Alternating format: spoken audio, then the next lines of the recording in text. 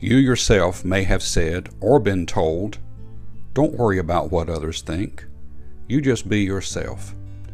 And that's good advice, but it has to be taken in context. Me as a husband, I am worried about what my wife thinks when I say something or do something.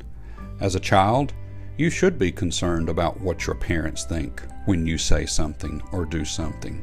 So it all has to do with who you're talking about and who you're interacting with. Jesus was the same way. In the book of Matthew chapter number 6, he's teaching about giving, praying, and fasting. He says, "When thou doest thine alms, do not sound a trumpet before thee, as the hypocrites. When thou prayest, thou shalt not be as the hypocrites are. And when ye fast, be not as the hypocrites, of a sad countenance, for they disfigure their faces." He's telling us not to be like the others, not to be an actor, not to be a pretender, not to be playing a part on the stage, not to say one thing and do another. He's telling us to be real.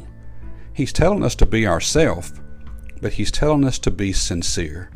So when we give, we should give out of the sincerity of our heart and not make an announcement every time we give. He's telling us that when we pray, we ought to do it sometimes in a very quiet manner, in a very secret place, not sounding it out before the crowd. And when we fast, we shouldn't make it seem like we're suffering. We should do it in the privacy of our own self and do it between us and the Lord, not as the hypocrites do, to be seen and to be heard.